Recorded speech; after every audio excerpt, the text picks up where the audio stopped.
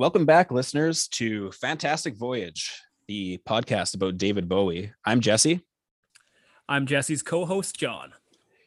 And we are picking up our conversation about David Bowie's 1969 album, Space Oddity, officially known as David Bowie, but we're referring to it as Space Oddity. And we're going to kick off this episode by talking about the album cover, something we're going to maybe do about each album going forward.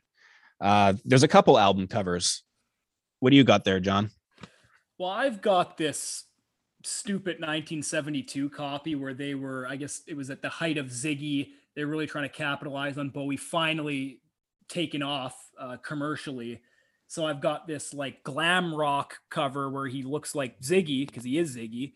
And it's stupid. I hate my cover. I only bought it because it was at a record convention for cheap. I think I got it for like $8 or $9 and it was like the cheapest I'd ever get the album. So I just settled for this cover, but you are holding in your hands a much nicer copy. It's actually not the original cover either, is it? No, this is the 2019 Tony Visconti mix. Actually, there's a sleeve. I'll hold it up to the camera that it fits in, and there's a cutout of there's like the real cover. Okay. It fits inside this, and it actually says Space Oddity instead of David Bowie. It's the 2019 mix. It's just like a smaller version. There's a blue outline around it. This is actually the most recent, or it was one of the last Bowie albums that I purchased. I didn't own it until like it was only like a few months ago, actually. I never got around to buying this one because it's not really one of my. It's not an album that I listen to a whole lot of. But I listened to it enough to own it, so I bought it. And I really like the 2019 mix. It's definitely got, like, I find a lot of these remixed albums, like the Beatles are doing them. The bass and the low end come out a lot. Absolutely. It thumps more. I mean, I don't own this mix on vinyl. I don't own the mix, but like you said, all these remixes that are coming out, I prefer to listen to them in my car because I have a subwoofer in my trunk. Nothing crazy, just a nice little 10-inch, but it packs more of a punch. Yeah. I originally thought, because one of the first ones that got this treatment was Sgt. Pepper, and I know Paul was involved in it, and I thought, I see what's going on here. The bass is more prominent. Oh yeah, the Alive ones, and Ringo, the drums thump more too. So right. Yeah. I thought drown George and John out. I see what's happening here, but it seems to be a recurring change trend. The credits to McCartney Lennon instead of Lennon McCartney.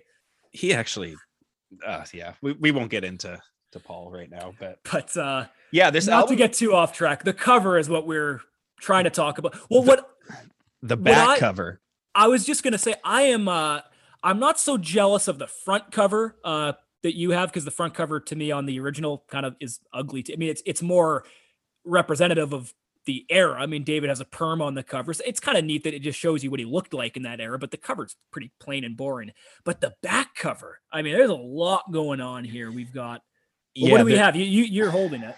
So it's kind of similar to Images in the respect that there's kind of representation of each song on it. Mm-hmm. There's some astronauts fighting over a flower. Hermione Farthingale is coming out of a cloud, reaching down to a dead carp or something, laying down. I just have a picture here on my. I just opened it up on Discogs. There's the mountain, right? Well, yeah, that's memory of from the Free Cloud song. What's that song called again? Wild-Eyed Boy. Yeah, it's kind of like Mount Vesuvius. Maybe we'll touch on that later. Yeah, there's a mouse or a rat with a cannon, but it's a cigarette. The lady from God Knows I'm Good being consoled by Lindsay Kemp, possibly with a buzz cut.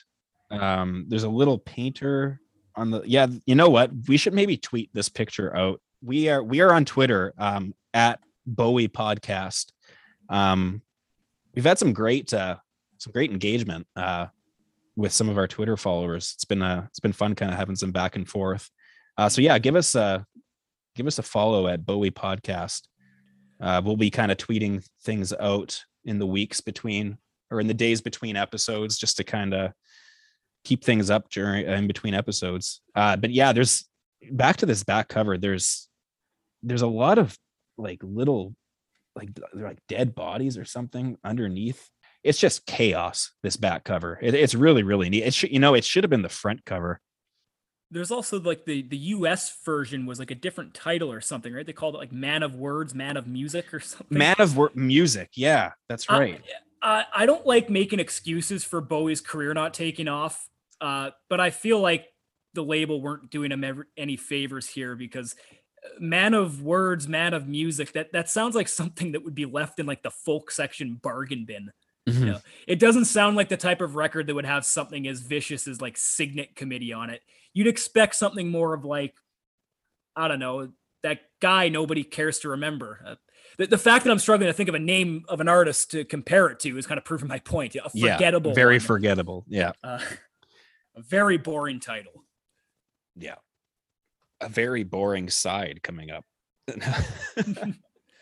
I mean, not really, but I mean, we'll drop the needle and we'll get into it. Okay.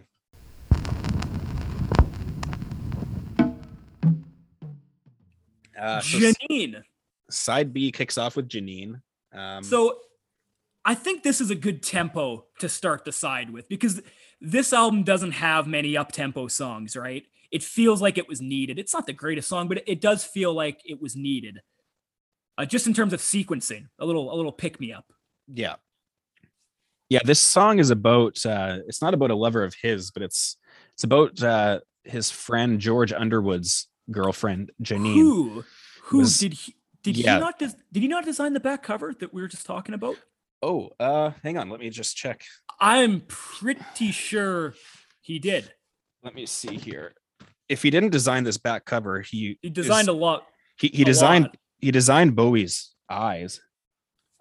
He was the one who he's the one who punched Bowie. It was over a girl. I don't know if it was Janine or not, but the one. I don't think it was Janine, but yeah, they were fighting over the same. Apparently, Bowie really deserved it, but it wound up working out for both of them. He got to knock David out for being a prick, and David got these really cool eyes. Yeah, the name of the back cover photo is The Depth of the Circle, not to be confused with Width of a Circle. But yeah, back cover by George Underwood. So he did. Maybe that was his way of paying back Bowie for, as he said, oh no, oh gosh, I've maimed him. What have I done? Apparently, so Bowie had, maybe this is the time to talk about his eye.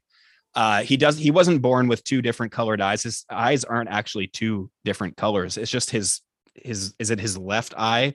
The pupil is permanently dilated. He had like 2 or 3 surgeries just to keep him from going blind in that eye, after he was punched by his friend, as you said, deservingly. How the hell do you say that? Anyway, deservedly. I said it right the first time. That's our mispronounced word of the day, sponsored by White Claw. Yeah. Yeah. So that's why it appears that his eyes are 2 different colors, but they're both blue, or at least they look kind of blue. Yeah, that eye has had a rough go. Later in the reality tour, he took a lollipop off the eye that kind of threw him off out of commission for a while.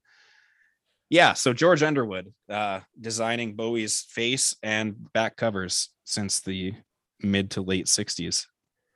This is a weird song conceptually, because Bowie claims this song, and I quote, "This is a bit hard to explain without sounding nasty. It was written about my old mate George and is about a girl he used to go out with. It's how I thought he should see her." And so there's lines like, "You're too intense, I'll have to keep you in your place." And then George was quoted as saying, "I couldn't figure out what David was trying to say with the song. I think he was trying to tell me something, but I still don't know what. He never came out and said he didn't like my girlfriend or anything. He was always nice to her, and she never upset him as far as I knew." So I don't know what's going on, because it sounds like he doesn't like Janine, but then apparently by all accounts he did. Yeah, I mean, it could have just been songwriting, like loosely based on right. I mean, I don't. Could have just been he needed a name, or I don't know, like. I don't quite understand what he was trying to say, so I've chosen to just take Janine for what it is, a fun little rocker. I just enjoy it for its energy and its exuberance. I'm able to enjoy it as a passive listener. This is a mindless pick me up directly after Signet Committee, where we had to be very active listeners. This is probably what the doctor ordered in terms of sequencing. Yeah. Great little guitar riff. It's really cool. I like there's a BBC version where Mick Ronson's on guitar and he plays it really well. Well, I'd mentioned on the last episode, which we definitely didn't record in the same session as this one, that the backing band Bowie has on this album isn't the greatest. They're not terrible, but they're tight enough. And it's not that this is a bad song or the guitar playing is bad, but I'm glad you mentioned the BBC version with Ronson, because I think this is one in particular that could have been bolstered by Ronson. Mm-hmm. And that one, the BBC Absolutely. version isn't fantastic either in terms of guitar playing, but like maybe with some more designated studio time, I could see him coming up with something really, really good for this song. Yeah. I mean, although he didn't generally, the bands that he was playing with didn't have much time, in particular the Spiders, to come up with stuff. It was kind of like they rehearsed it once, recorded it the second time. If they needed a third take, they would like, that was kind of it. I read Woody's book, it was about a year ago, and he said like they were so efficient that like he didn't have time to think. He was just like, I got to come up with something on the spot, and that's what's going to be on the album. And luckily it just seemed to work out a lot. But yeah, like you were saying, it maybe could have used some of that magic, this one, just to kind of give it a bit of just to give it something more. It's kind of a forgettable rock song on a kind of forgettable, I'm not going to go that far. For a song that's like more music driven or more guitar driven, maybe could have used some more technical polishing. Yeah, I mean, this is definitely one you could sneak onto like any classic rock party playlist, and it'll keep everyone's feet moving. It's a totally fine and competent song, but just a song, a decent little song. I've got one more little tidbit. This was going to be the B-side of All the Madmen, which was proposed as a single, but it eventually was scrapped. But it's kind of interesting that he chose this to be the B-side of All the Madmen, because it kind of is maybe a precursor to him choosing older songs that maybe he liked a bit more, that didn't get any recognition, to be the B-side of a new single, which he did a lot later on in his career. But just kind of interesting. I mean, it wasn't that old of a song by the time All the Madmen came out, but it was from a previous album. So I think they both liked it, because when I say them both, I mean him and Visconti. Visconti said, I think he may have said this was his favorite on the album. I could be wrong on that, but I've read that like Visconti really, really enjoyed this one. Yeah. Cool. So, I mean, that could have been part of it too. They just both really, liked it. I mean, especially for a single, it would have been a decent pick. He's also kind of doing a bit of an Elvis on this one too. Janine. Yeah. Janine. Well, yeah, kind of. Didn't he mention on whenever he referenced his first record, David would always say, I couldn't tell if I was Anthony Newley or Elvis Presley or where I was going. On this one, he's definitely going Elvis. Yeah. Funny thing, you mentioned Elvis. Is it the BBC recordings, or it might have been on, I just heard it recently. It might have been on either the recently released Width of a Circle EP. There's some collection just recently came out where there's some live stuff from this era, and the radio guy says like, oh, this is from your album David Bowie, and you named your last one David Bowie, and then there's this one David Bowie, and he's like, and what's the next one going to be? Elvis Presley for variety or something? He was very kind of cheeky about it, but it was all in fun, but it was just kind of a funny thing. He also did the Beatles on this one too. On the Mercury recording, it turns into Hey Jude at the end. I don't know if I've heard that. Maybe we'll play the clip. He does the end of the song, or I can't remember. It's a segment of the song. But anyway, he does the na na na na na na na, but then it's not Hey Jude, it's Janine. Oh, wow. Yeah, that's we'll splice it in.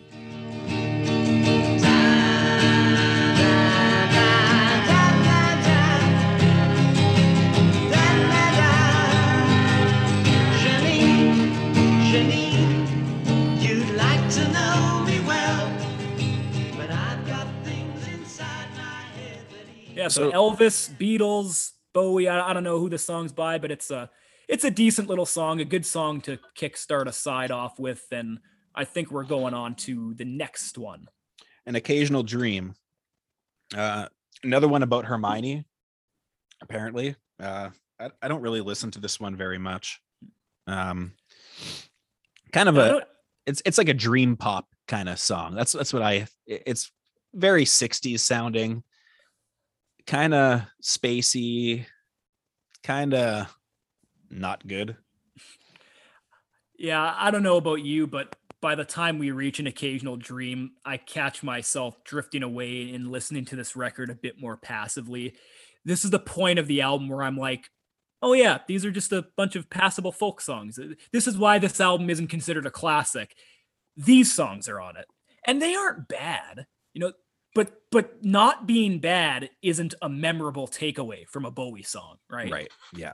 For another artist or band, this album is like, it's probably top half or near the top, right? But yeah, not bad is, that's not not bad is on the Bowie curve is pretty low. You know what I mean? Or even just good is low on the Bowie curve. And that's what this song is. It's just okay. I guess it's like another version of, like you said, it's another Hermione song. It's kind of like another version of Letter to Hermione, but this one just has a bit more of a charm. I guess that's what's neat about it. It's Bowie being sweet and gentle. He isn't sweet often, and we touched on it in the last episode. He usually leans more on the darker, grotesque side. So maybe that's a very interesting part of this song, is that you don't really hear him doing this sort of thing much later on. Funny that we're kind of trashing the song a little bit, but this is the song that I had in my head because we've been listening to this album, both of us, quite a bit, in the week leading up to filming these episodes. And this is the one that I was kind of whistling. But I thought it was just this morning. I thought, oh, that's weird that this is the one that's in my head. Well, it isn't like we're trashing it relative to the rest of Bowie's career. It's an okay song, and that I'm sure you're whistling probably the recorder part, right? Yeah, I was. I think that's Visconti playing that. Yeah, that's a fun little. I mean, it's a fun little happy, charming song, but I don't know. Like I said, when I was listening to this record in preparation for the episode, I was really into the first side. Even Letter to Hermione, which I don't think is that great. It's such an intimate song that it pulled me in. Once we get to this side, I started it became a bit more of a chore to get through it. And once again, I don't want to make it sound like I'm trashing these songs. I think they're all good songs, but like I said, just not great songs. For me, the next song is the highlight of the album, though. Wild Eyed Boy from Free Cloud is, wow. I think it's my favorite song from the album. It's actually a top Bowie song for me. I didn't know that. Yeah, it's where to start with this one? Well, it's a lot more ambitious than the last couple. This one it's another kind of dark song. It reminds me kind of an old Universal Studios kind of creature feature era horror movie where the town or the village is against somebody, and some supernatural thing is fighting the town. And that's kind of what happens here with the wild-eyed boy from Free Cloud, who is in love with the mountain, and the village doesn't like the boy and they want to kill the boy. There's the hangman's coming for him, and the cruel stuff. Yeah. And the mountain fights back, and it's got like kind of, Pompeii vibes to it. Well, I'm glad you mentioned film, because it is I don't even think like of a specific type of movie. I just think movies in general, when I play this song, we have a protagonist, the boy, and the antagonist, the townspeople. And, we crave revenge for protagonists in film, right? There's a big turning point we all wait for, and we get it on this song. Our expectations are quenched because, unbeknownst to the villagers, as you mentioned, the kid has some sort of symbiotic supernatural relationship with the village mountain, and it protects him and destroys the village. It's reduced to rubble. And then, we're all satisfied because, what the hell were you doing? Hanging this poor little kid. You got what was coming to you, so it's a very fulfilling ending for us. Yeah.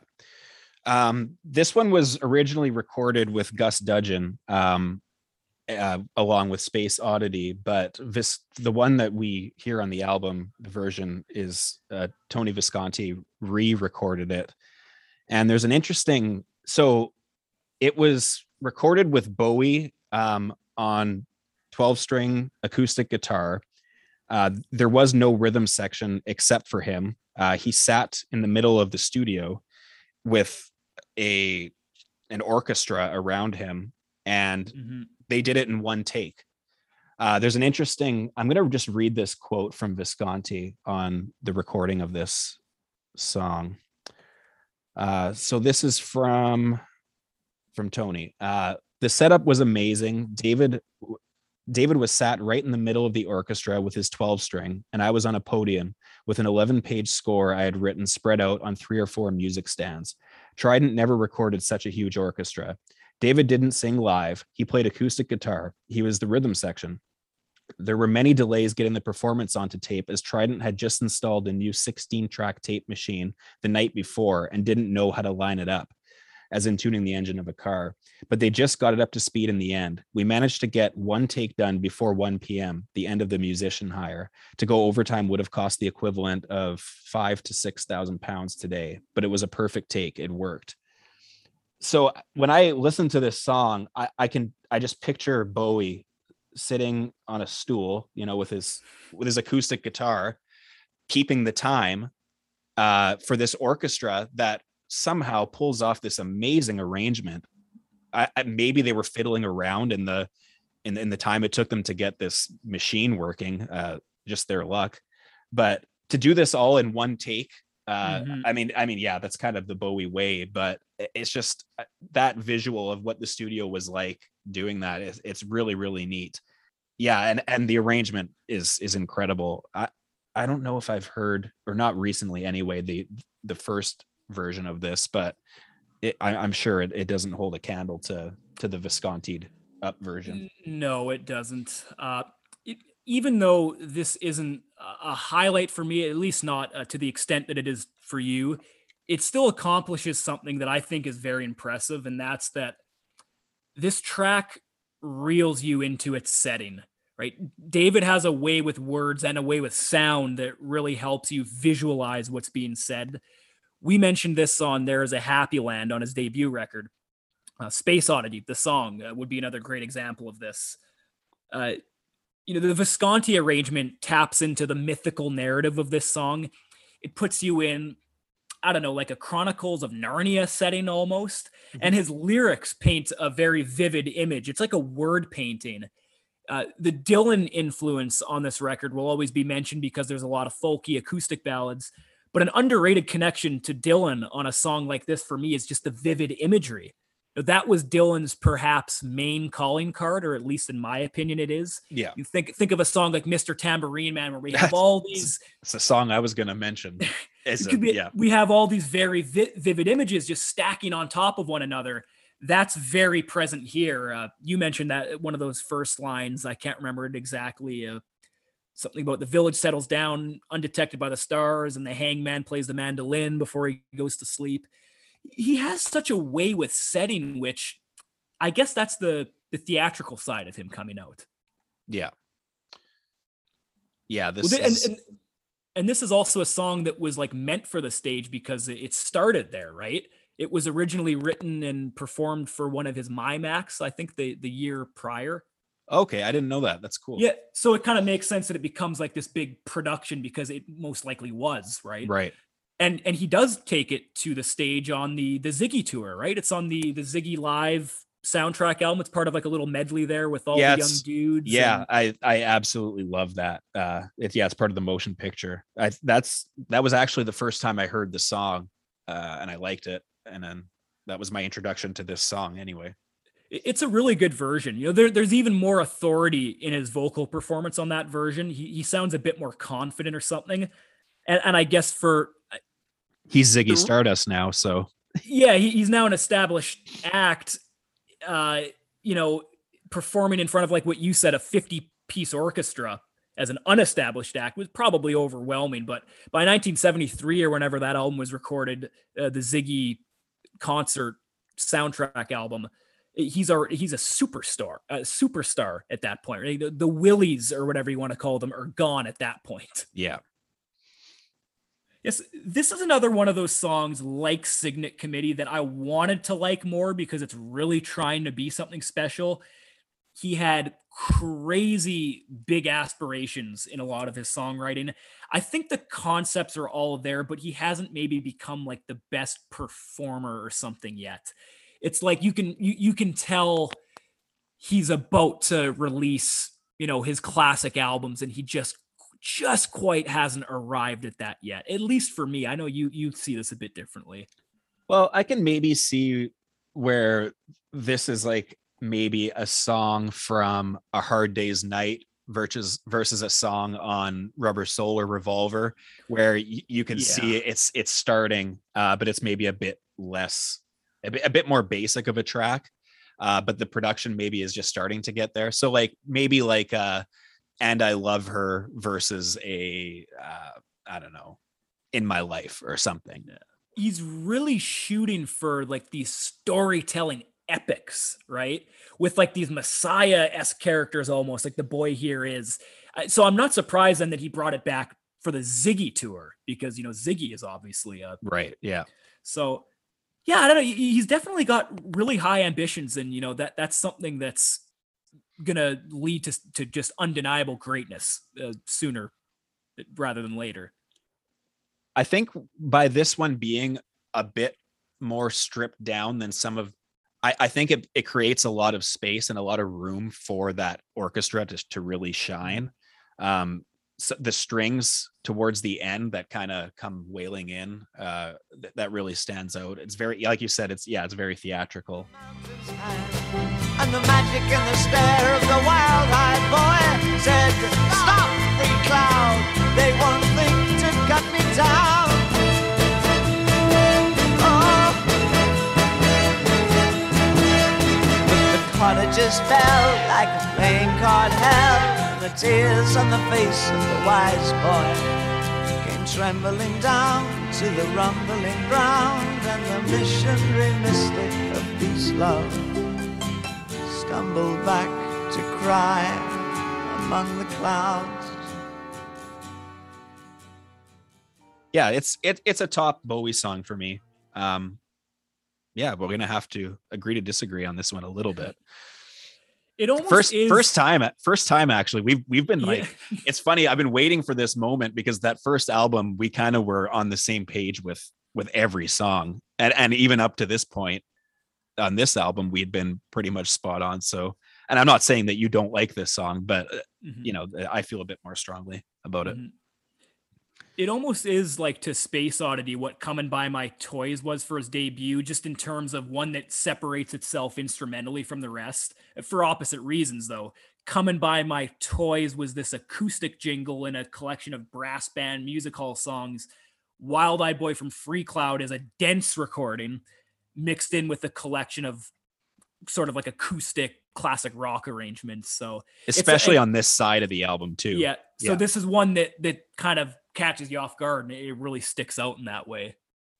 Yeah. It's like if you were to take Letter to Hermione off of side A and put it on side B and flip it with this would fit in with that sound of side A a lot more. You know what I mean? Yeah. Like they could have been two separate EPs or something, and they would have sounded very similar.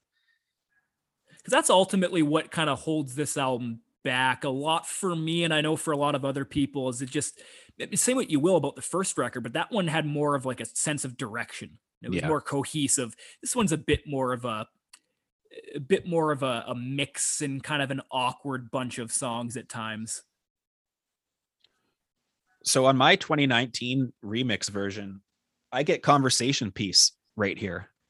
So this is where it comes in. It doesn't get slapped on at the end. No, yeah, the sequencing was thought out by Visconti, I guess. So I'm not going to talk about it because it's not a part of the official album. But I will say this much, that I mean, Conversation Piece is another kind of acoustic-y song. It definitely fits the sound of this side and this album ultimately.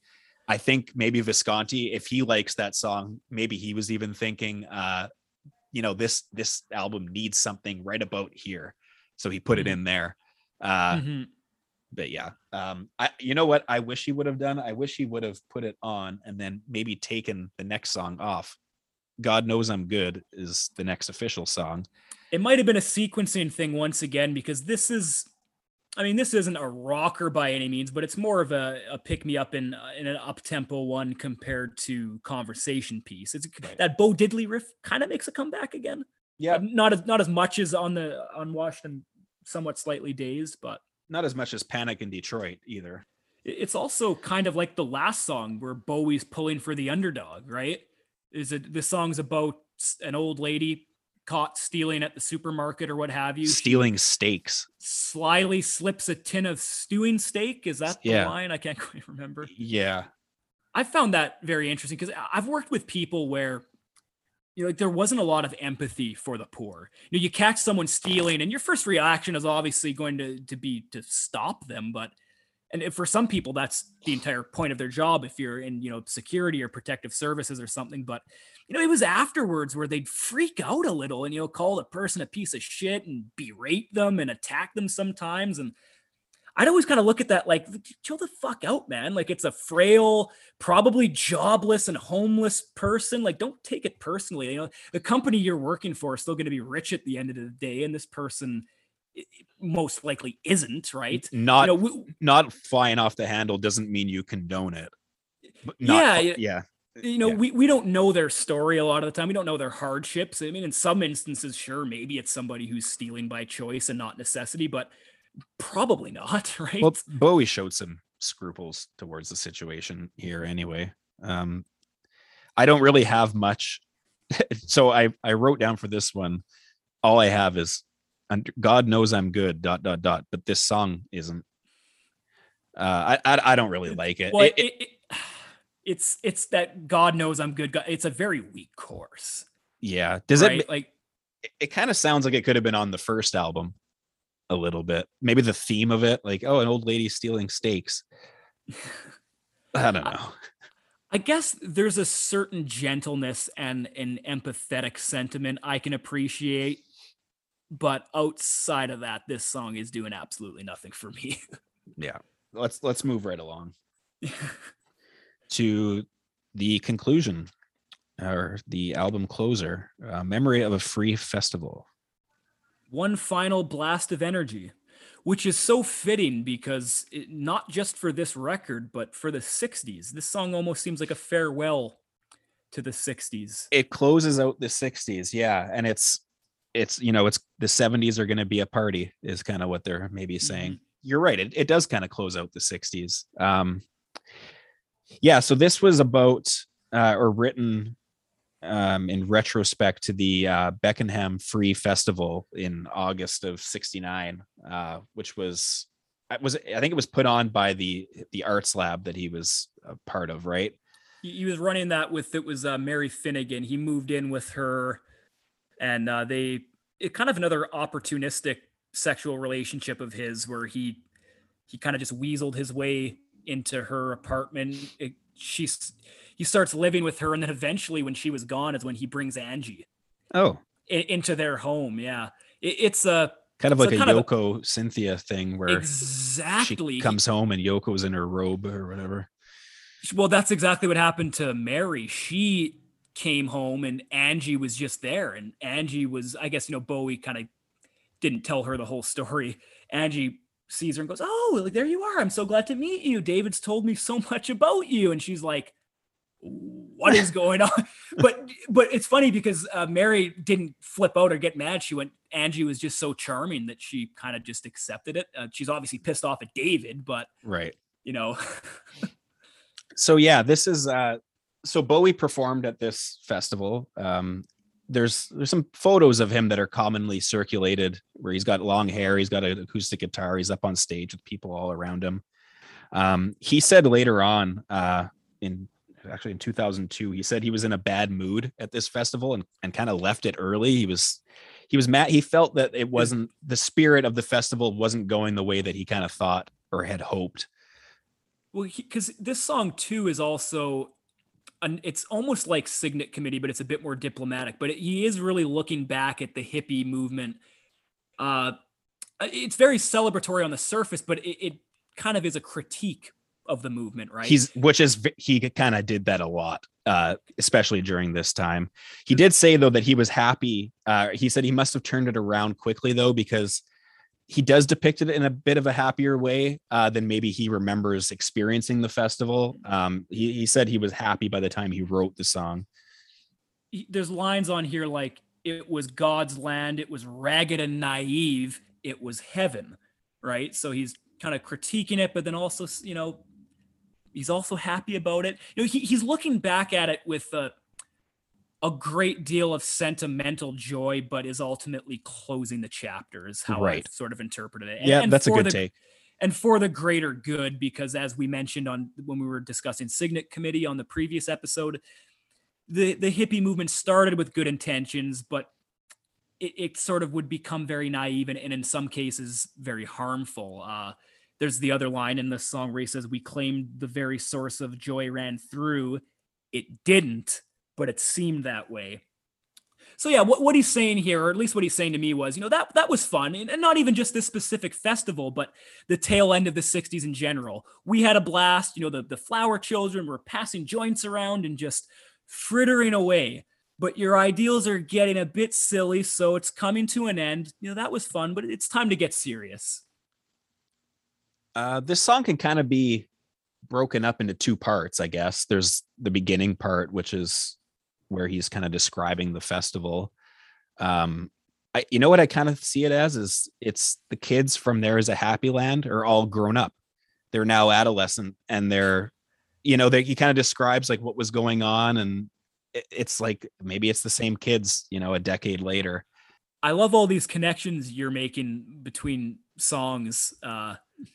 You had one in the last episode. It was a Little Bombardier is the man, and There Is a Happy Land. Yeah, it all comes back to There Is a Happy Land. Yeah, that's funny.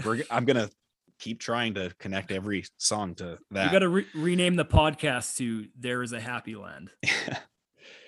And then the second part of the song is just like the kind of, as we mentioned earlier with Hey Jude, it's kind of a Hey Jude-esque. Let's just very much so a Hey Jude ending. Yeah. Mark Bolan sings. He's one of the voices in that. On the second version or this version? On the second half of this song. Oh, he's actually singing on the album? Yeah. So I read Mark Bolan sings. Visconti got like 2 or 3 people to sing it over and over again, like single tracked, put them all together. And then it sounded like a whole bunch of, they didn't bring in, like 50 people or whatever to sing. They just overdubbed it a million times. Yeah. And it sound like okay. I like the song. I when I make Bowie playlists, I often I don't know where I found it, but some compilation or some release has just the second side or the second half of it. It was cut, and I put that on playlists a lot just because it's a kind of a fun song. The first half is a bit more of a listen to this, as opposed to the second half is you can put this on. So yeah. Well, I think that's why they made it a single. The label really encouraged him to get to the Sun Machine is coming down and we're going to have a party part sooner. Yeah. Was kind of what they told him, because that's the part that's the refrain. It's the Hey Jude. I mean, Hey Jude was a smash hit, and this is, very similar. It's, I love this song. This is one of my favorites on the album. And, like I said, it's kind of like Signet Committee, but on that one, he's kind of more just attacking leaders, ones who are channeling the hippie movement in bad faith. This is more of like a critique of the ideology itself.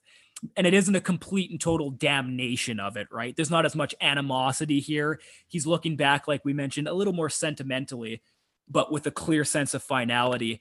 And that's pretty remarkable because it's pretty much prophetic, right? Like Altamont comes along a few months later and effectively ends the youth counterculture. And ends the idea of a free festival being a good idea. It pretty much proves his point. Like, you think you may be taking things a little too far with who you've got working security and that sort of thing. So totally unrelated to Bowie. we should do an episode on Altamont, or maybe not, but God, we could do a podcast on Altamont. Yeah. Just hour by hour breaking down each event that happened. If listeners, if you haven't experienced Altamont or the video, it's called is it the Gimme Shelter? Gimme Shelter. That's the name of the film. Yeah. Was it the two directors or the filmmakers that they also did the Beatles' first US visit video? It's like a documentary, a few live shows them getting ready for the Ed Sullivan performances, and the train to Washington before that show. No way. I'm just pulling up their filmography here, and they also did Cut Piece, Yoko Ono, 1965. That's crazy. Wow.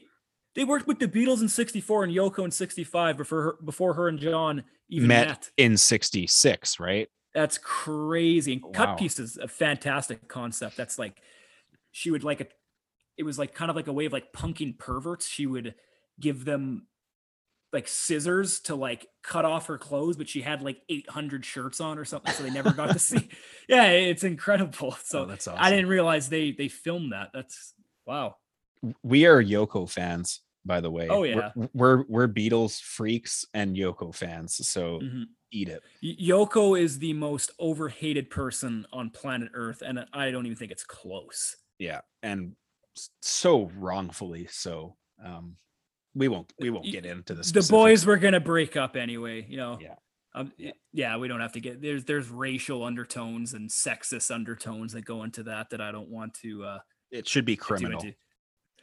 So unless you have anything else to add on Memory of a Free Festival, I guess the one last thing that the last time I played the album one more time right before we shot this, and the last thing that came to my mind was, you know, that cheap organ. It sounds like a Fisher Price organ Bowie's playing at the beginning. Yeah. I wonder if that's almost intentional. The fact that it's so cheap sounding, you know, here's a cheesy organ for what I think is turning into a cheesy group of people that need to grow up, you know, because I don't see why he would use that, you know, unless he was trying to get at something, unless he was trying to pair it with the concept of his song. I don't know if that's ever been confirmed, but it's just something that I just thought of on my last spin, go around. I wouldn't put it past Bowie. So as we wrap up the album, we want to take some time to read out some of the responses that we got online through our at Bowie Podcast Twitter page. I'm new to Twitter. This is my first time on Twitter. Johnny is definitely more... He's better at Twitter than I am, but we're both kind of handling it at the same time. But yeah, we've had some great, what we plan on doing is trying to get some of your takes on the albums as we record these episodes. So we're just going to read out a few here. I'll start with Elston Gunn the Fourth, who's actually a good friend of mine and Johnny's. He said at first, he said, it's the one album I've never done a deep listen to. A few hours later, the tweet says, listen to it. Unwashed and somewhat slightly dazed stood out, not so much lyrics wise, but for its groove. It's like the missing link between late era Donovan and T-Rex. That last part is, it's the missing link accurate, between, like, what do you call T-Rex? Like, and it's like glam rock meets, and I guess T-Rex was a freak folk group before they became a glam rock group. It's kind of like psychedelic folk, folk. If you have to maybe boil it down to one, that might be it. Yeah. And Donovan obviously being, more of a traditional folk artist. That's a great comparison. I really like that. Yeah. And the groove is incredible. It's funny because he said he didn't like this one lyrically, and I kind of get where he's coming from, because it's not complex like a Signet Committee, but it's ferocious, right? So that's the main selling point for me, honestly, are those lyrics. But I also totally get where he's coming from, because some of them are just pretty silly. I mean, he's talking about he's got eyes on the back of his head that are electric tomatoes. Yeah. Some of them are pretty weak, but you know what? Honestly, it doesn't the fact that he delivers it in such a ferocious way is enough for it to sort of overtake some of the sluggish lyrics, for me anyway. I love the sequencing of those tweets too. It's exactly what we aim to do. The first tweet is that's the one album I've never done a deep dive on, and then a few hours later it was okay, I've done my work. It's perfect. It's like that's exactly what we're hoping for. There was a really interesting one from Chris Tyra at Chris Tyra 1, Tyra Taylor Falk. Chris Tyra 1, yeah. She said, I mean, aside from Space Oddity, which is great, I feel like everybody came into this with, well, we're not going to say Space Oddity. We're going to say our other favorite song, right? Yeah. She mentioned An Occasional Dream, and she said, it's haunting, isn't it? It is for me, which is kind of incredible because it's not haunting at all to me, but I guess that's the greatness of Bowie, is how many different interpretations you can have of a song. To me, I think I'd mentioned when we talked about it that it was like the most charming song he'd ever done, but she sees it as haunting. Maybe it's the recorder that she kind of gets eerie vibes from. We might have to ask her specifically what it was, but I thought that was fascinating because I had a complete different takeaway from that song. So to try to look at it from that angle, maybe like I referred to it as kind of like a dream poppy kind of sounding song. Maybe this is a song that could have been played like during The Strangers, where they put on like a really happy kind of song, but then you're killing to it in the back. I don't know. Like maybe there's a lot of outside, variables that have to lead to that in order to make it haunting. But I could see it being a little bit eerie if you're looking at it from a different angle, maybe. But but overall, I find a lot of songs on this album haunting. This one maybe not the most.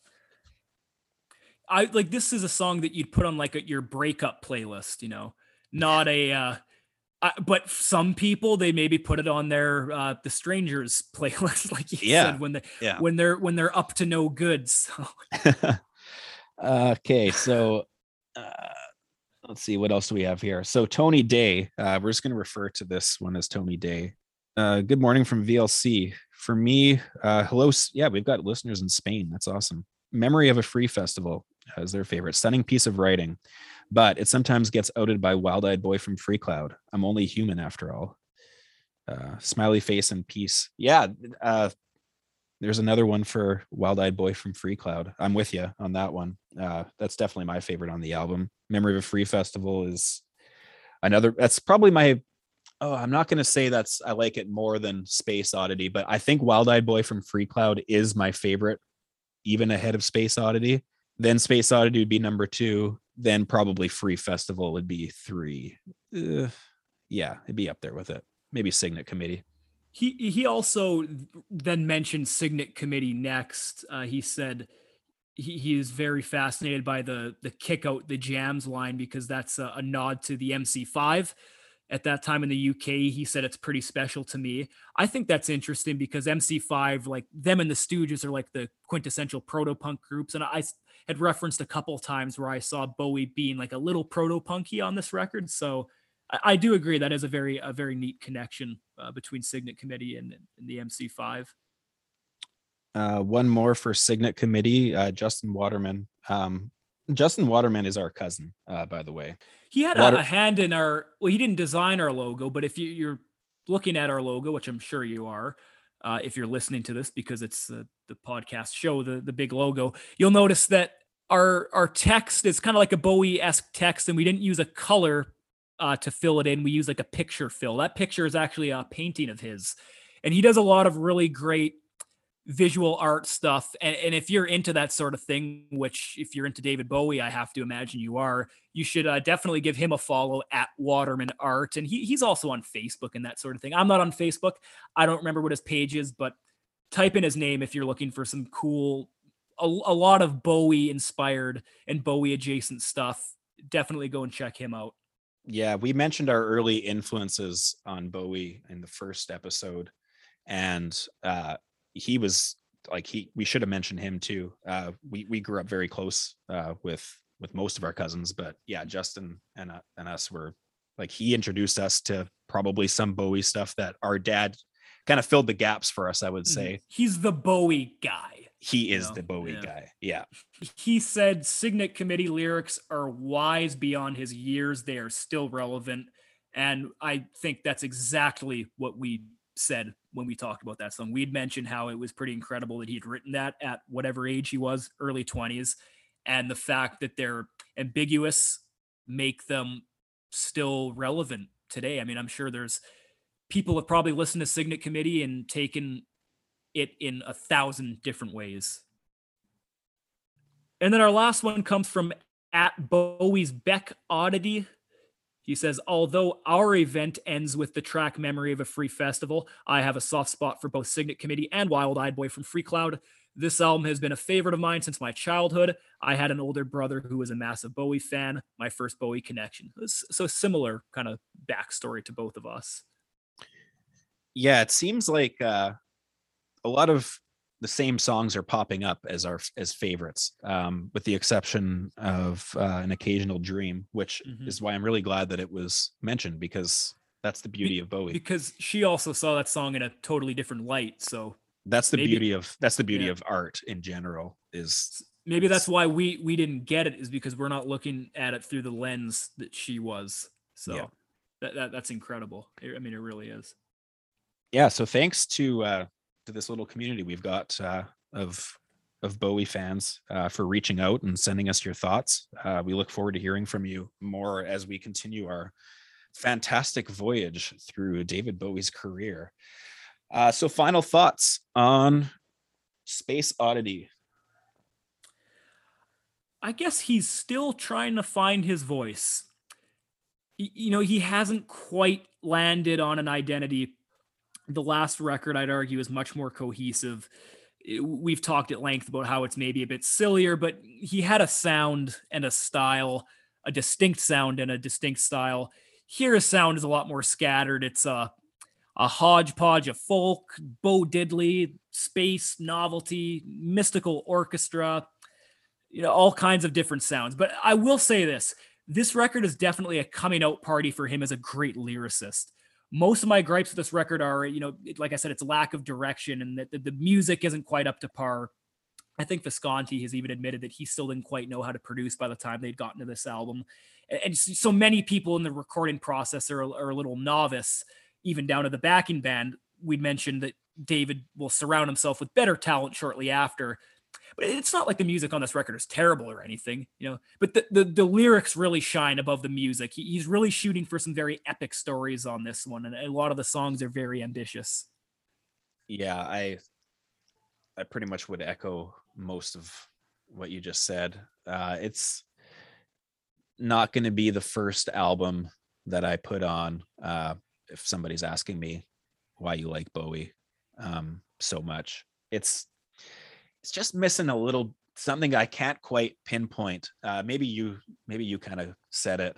I would almost like it more, and I find myself guilty of this, even though I try hard not to. If it was by somebody other than David Bowie, I might like it more, but I'm guilty of holding it up to the rest of his career.